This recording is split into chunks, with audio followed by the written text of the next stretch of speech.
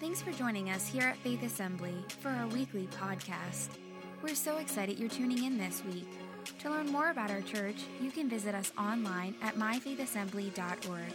Join us live or connect with us on Facebook.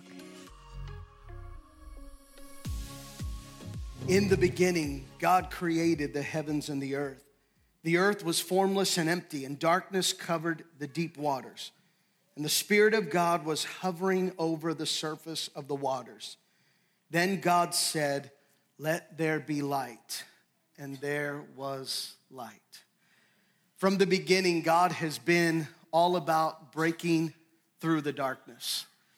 On that creation day, as he spoke the words, "Let there be light," he broke through the darkness of the world, giving way to creation, just as he did on that Christmas morning, when he broke into the darkness of humanity and brought the great light of the world.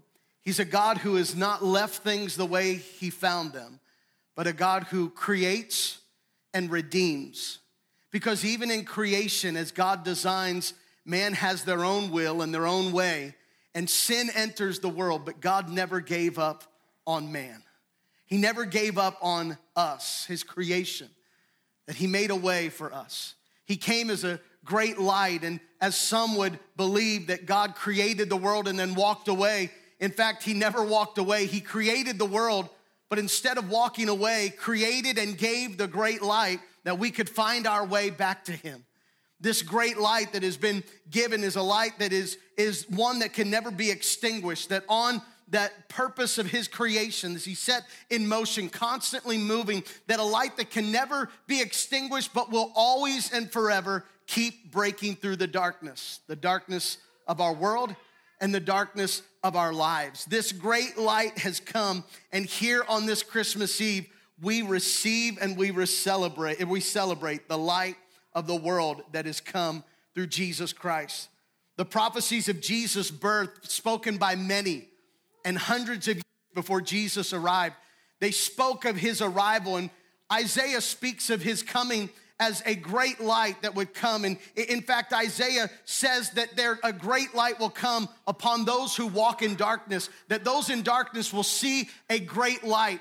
Isaiah goes on to speaks of Jesus coming 700 years before that he was setting in motion. And Isaiah gives words of encouragement, "For your light has come." He speaks to them of prophecy, of they have something to look forward to. It wasn't that their current situation was everything that they desired, but the promised light was to come. And because the promise would come, they could arise and shine.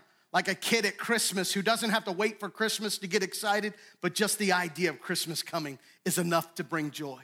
Just the thought of its arrival, of its soon nearing, of it coming, that they had reason to rise and shine because the light of God was going to shine upon them. Isaiah 60 continues, and it speaks of words like caravans. In chapter 6, or verse 6 says, "Caravans of camels will come with people bringing gifts of frankincense and gold, and many will come to worship in the city." How many know that foretold of Jesus' arrival? Even after he was 2 years old, as wise men came. But then Isaiah ends chapter 60 with these words. He gives a word of encouragement. He says, "No longer will you need the sun to shine by day, nor the moon to give its light by night, for the Lord your God will be your everlasting light, and your God will be your glory. Your sun will never set, your moon will not go down, for the Lord will be your everlasting light. Your days of mourning will come to an end." I don't know if there's anybody who can recognize today that because of Christmas, our days of mourning have come to an end. We will have seasons of mourning. We will have seasons of difficulty, but we recognize that we have this hope that even in grief, we hold on to hope. Why? All because of Christmas. All because the promised one came. This everlasting hope is because Christmas brought forth an everlasting light. On that silent night in a little town called Bethlehem, that a young girl who said yes, and because of her yes, it gave way to the light of the world shining upon us. And I know that we can hear the story oftentimes, and sometimes in the beauty and just the majesty of the moment, overlook that even though it was beautiful, even though it was magnificent, it was also a process that had tension and difficulty. There was tension and strain in the process of this light coming into the world. And I think this Christmas, to remember what it is, the process of light to come into the world, what does it look like for light to break through the darkness? It's a process that I think gives us hope and encouragement and reminds us what Christmas brings to us, not only in this season, in this moment, but in all of our lives, at every place and every point that we find ourselves, that this process lets us know the hope that we find in Jesus Christ. The story of Mary saying yes, and this realization of her willingness to be given unto God for the purpose of carrying the Messiah. In Luke chapter 1, it says this, that in the 6th month of Elizabeth's pregnancy, God sent the angel Gabriel to Nazareth, a village in Galilee, to a virgin named Mary. She was engaged to be married to a man named Joseph, a descendant of King David. Gabriel appeared to her and said, "Greetings, favored woman, the Lord is with you." Confused and disturbed, Mary tried to think what the angel could mean. "Don't be afraid, Mary," the angel told her, "for you have found favor with God. You will conceive and give birth to a son, and you will name him Jesus. He will be very great and will be an ancestor to David. He will be the Son of the Most High. The Lord will give him the throne of his ancestor David, and he will reign over Israel forever. His kingdom will never end." Mary asked the angel, "But how can this happen?" "I am a virgin," the angel replied. "The Holy Spirit will come upon you, and the power of the Most High will overshadow you. So the baby to be born will be holy, and he will be called the Son of God." That the great light that broke into the darkness, that both at creation and at salvation.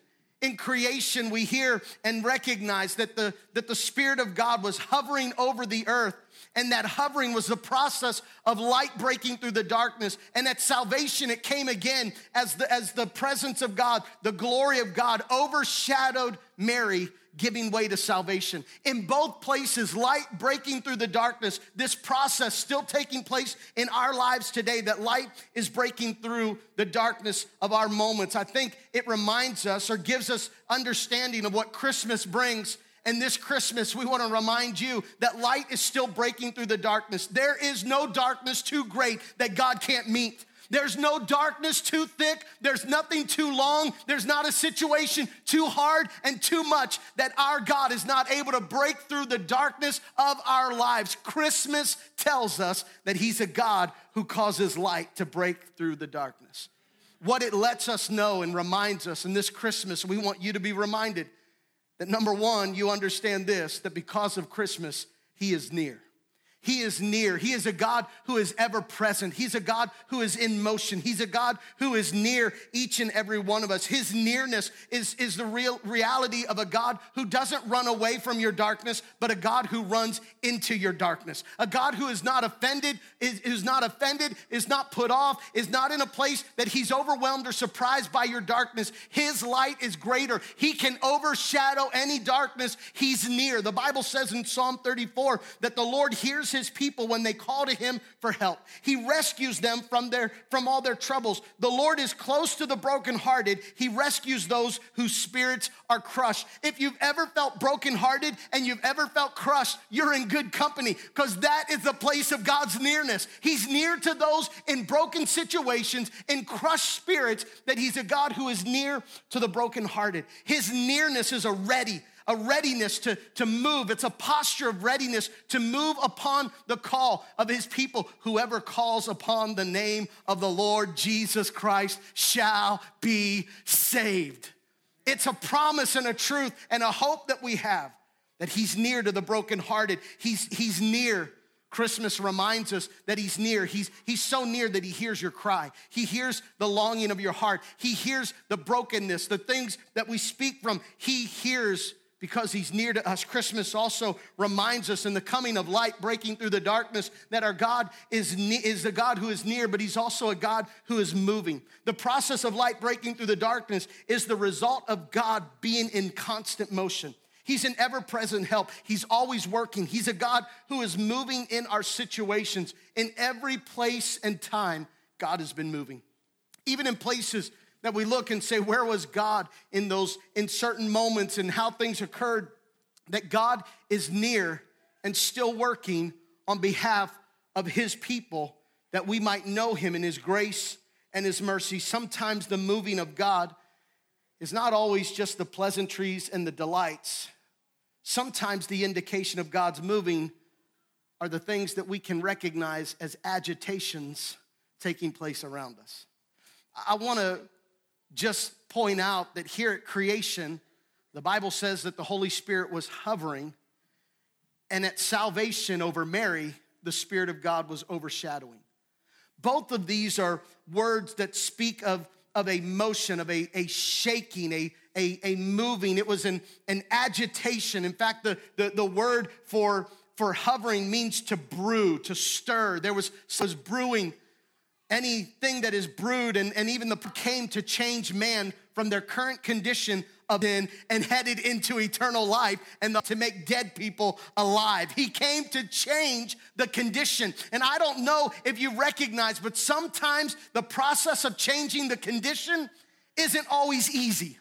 The process of changing the condition isn't just snap your finger, blink your eyes a couple times, and it just appears. The process of condition or changing allows us to always walk through and say, God, I don't know. In fact, this is Mary's words. When the Lord comes, the angel comes to Mary and says, you're about to have a child. Mary says these words. The Bible says she thought to herself, what does this mean?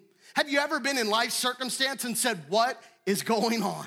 What is happening? Mary's in the moment. She says, what does this mean? And the angel says, you're going to receive a child. You're going to conceive of the Holy Spirit and have a child. Her next question is, how is that even possible? I'm not even married. Here, Mary is in her situation saying, what is going on and how's this even going to work out? Have you ever been in life's moments?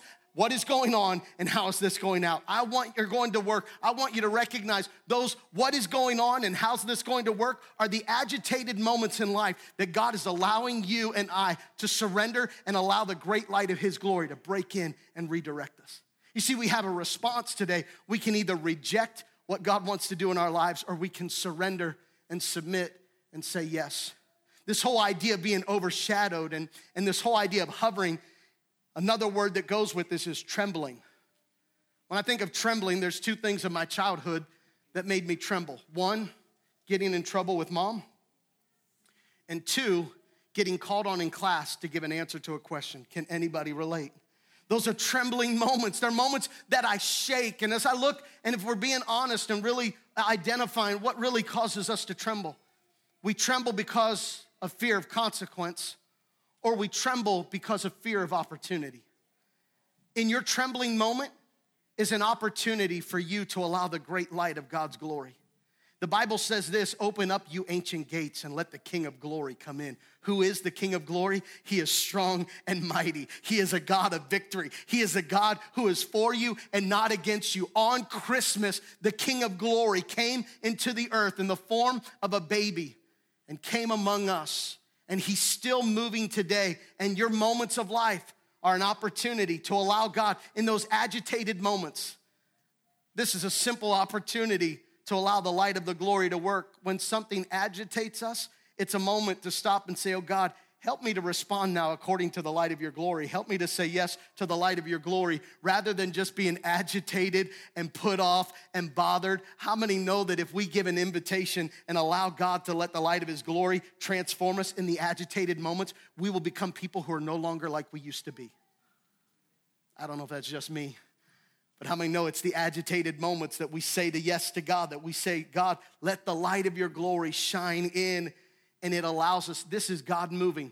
God is still moving. At Christmas, there was an agitated moment when a young woman who was never married said yes, even though the questions were, what is going on? And how is this even possible? That God was breaking through the darkness. He's near, he's moving. And the greatest news we have, recognizing Christmas, is that he is here. He's a God who is here right now. He's a God who is in our midst. The long-awaited promise has arrived. That's why we celebrate Christmas. All from the beginning of creation with Adam and Eve, they waited for this son to come. In fact, they knew because of sin that entered the world with their disobedience, they were set outside of the garden. And from that moment, Eve began to wait and anticipate that a son would be born, and then that son would be the Messiah, the answer to their problems, to get them back to the garden. She was so anticipating this work that she makes this announcement that when she has her first son, his name is Cain. She names him Cain, and his name literally means, here he is. She presents as, here is the child born. The only problem is he was born from two sinful people. And the only one who could be presented as the perfect Son of God must be born pure and holy without blemish. How would that happen? On that Christmas day, when a virgin would give birth to a child, and his name would be called Emmanuel, God with us. He was not announced in a public affair, in a public setting. He was not announced in his arrival except for angels who announced to shepherds. But his announcement came on the steps of a Roman governor. In a Roman governor's palace, when he was now in his early 30s, this Messiah who came is now announced by saying, here he is. When Pilate sentenced him to be beaten, Pilate had him beaten, brought out on that day before the crowd, and after being punished, Pilate says to the people, here is the man. I find no fault with him. And what Pilate was doing was exactly what the scripture said, that he would be like a lamb led to the slaughter willingly, and that he would be inspected and found to be without sin. He was inspected by the Roman governor of that day, and the Roman governor even said, I have no fault with him, but here is the man. And the people in the crowd said, crucify him. And Jesus was announced not at a place of triumph, not in a place of prestige, but in a place of brokenness, in a place of beating and humility. He was announced on the steps of a Roman governor. Here is the man. Why? Because he gave himself to be light breaking through the darkness. He gave himself to come for all the broken, for all the hurting, for all the downtrodden. He came for us in our life's moment. Christmas is all about the one who came, who died, who gave himself for us. Jesus knew his purpose, and he knew what he was called to do when he said with his own words in Luke chapter 4, it speaks of Jesus as he's beginning his ministry. It says, when Jesus came to the village of Nazareth, which was his boyhood home, he went as usual to the synagogue on the Sabbath and stood up to read the scriptures. The scroll of Isaiah the prophet was handed to him. He unrolled the scroll and found the place where it was written, the Spirit of the Lord is upon me, for he has anointed me to bring good news to the poor. He sent me to proclaim that captives will be released, that the blind will see, that the oppressed will be set free, and that the time of the Lord's favor has come. He then rolled up the scroll, handed it back to the attendant, and he sat down. All the eyes of the synagogue looked intently at Jesus. Then he began to speak to them. He said, the scriptures you have just heard have been fulfilled this very day in your hearing. Why? Because he is here. The one who was promised to be the victor, the one who would overcome death, hell, and the grave. He has arrived, and he's here today to break through your darkness. Whatever it is, the great light has come. Those who sat in darkness have seen a great light, and his name is Jesus. These years later, he's still a God who has set his course to seek and to save those who are lost. He's a God who came on Christmas in the form of man to say to you and I that he's near to the brokenhearted. He's moving in your situation, and he is here to bring hope in dark places. He came to seek and to save those who are lost.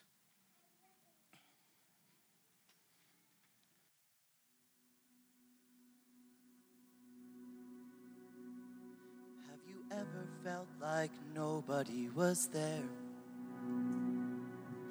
Have you ever felt forgotten in the middle of nowhere? Have you ever felt like you could disappear?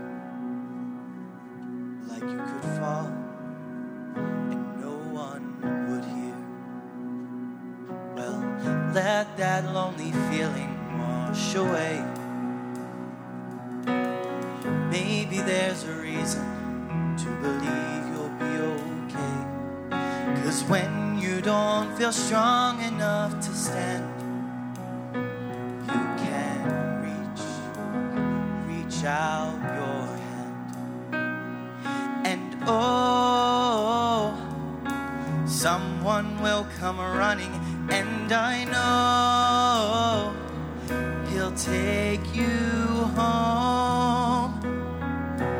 Even when the dark comes crashing through, when you need a friend to carry you, when you're broken on the ground, you will be found. So let the sun come streaming in, 'cause you'll reach up and you'll rise again. Lift your head and look around. You will be found. You will be found.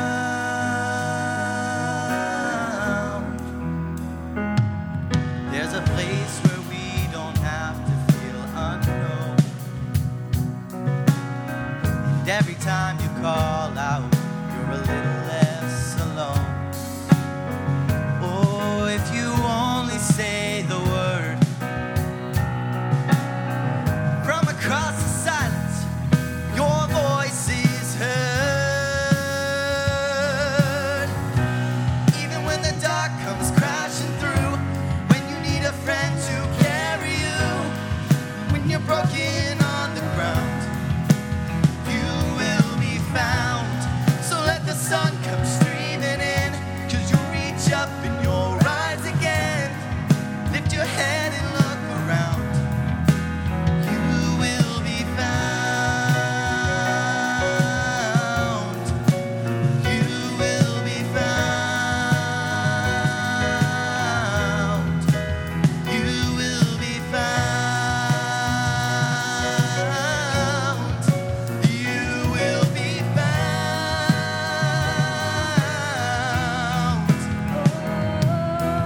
Out of the shadows, the morning is breaking, and all is new. All is new. It's filling up the empty, and suddenly I see that all is new. All is new. Even when the dark comes crashing through, when you need a friend to carry you, when you're broken on the ground, you will be found.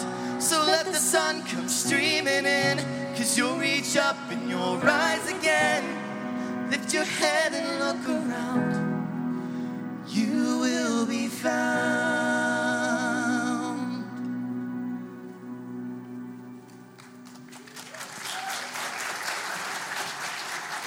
Walking in darkness have seen a great light. The light of the world has come. His name is Jesus. He came on that Christmas to bring light to our dark world, that we would not be forever separated from God, but that the path might be illuminated through Jesus Christ to find our way. Today, there's only two types of people in the room: those walking in the light of Jesus and those walking in the darkness of this world. There's no other way to heaven except through Jesus Christ. I am the way, the truth, and the life, Jesus said. No one comes to the Father except through me. Why? Because the standard of heaven is perfection, and only one accomplished the standard.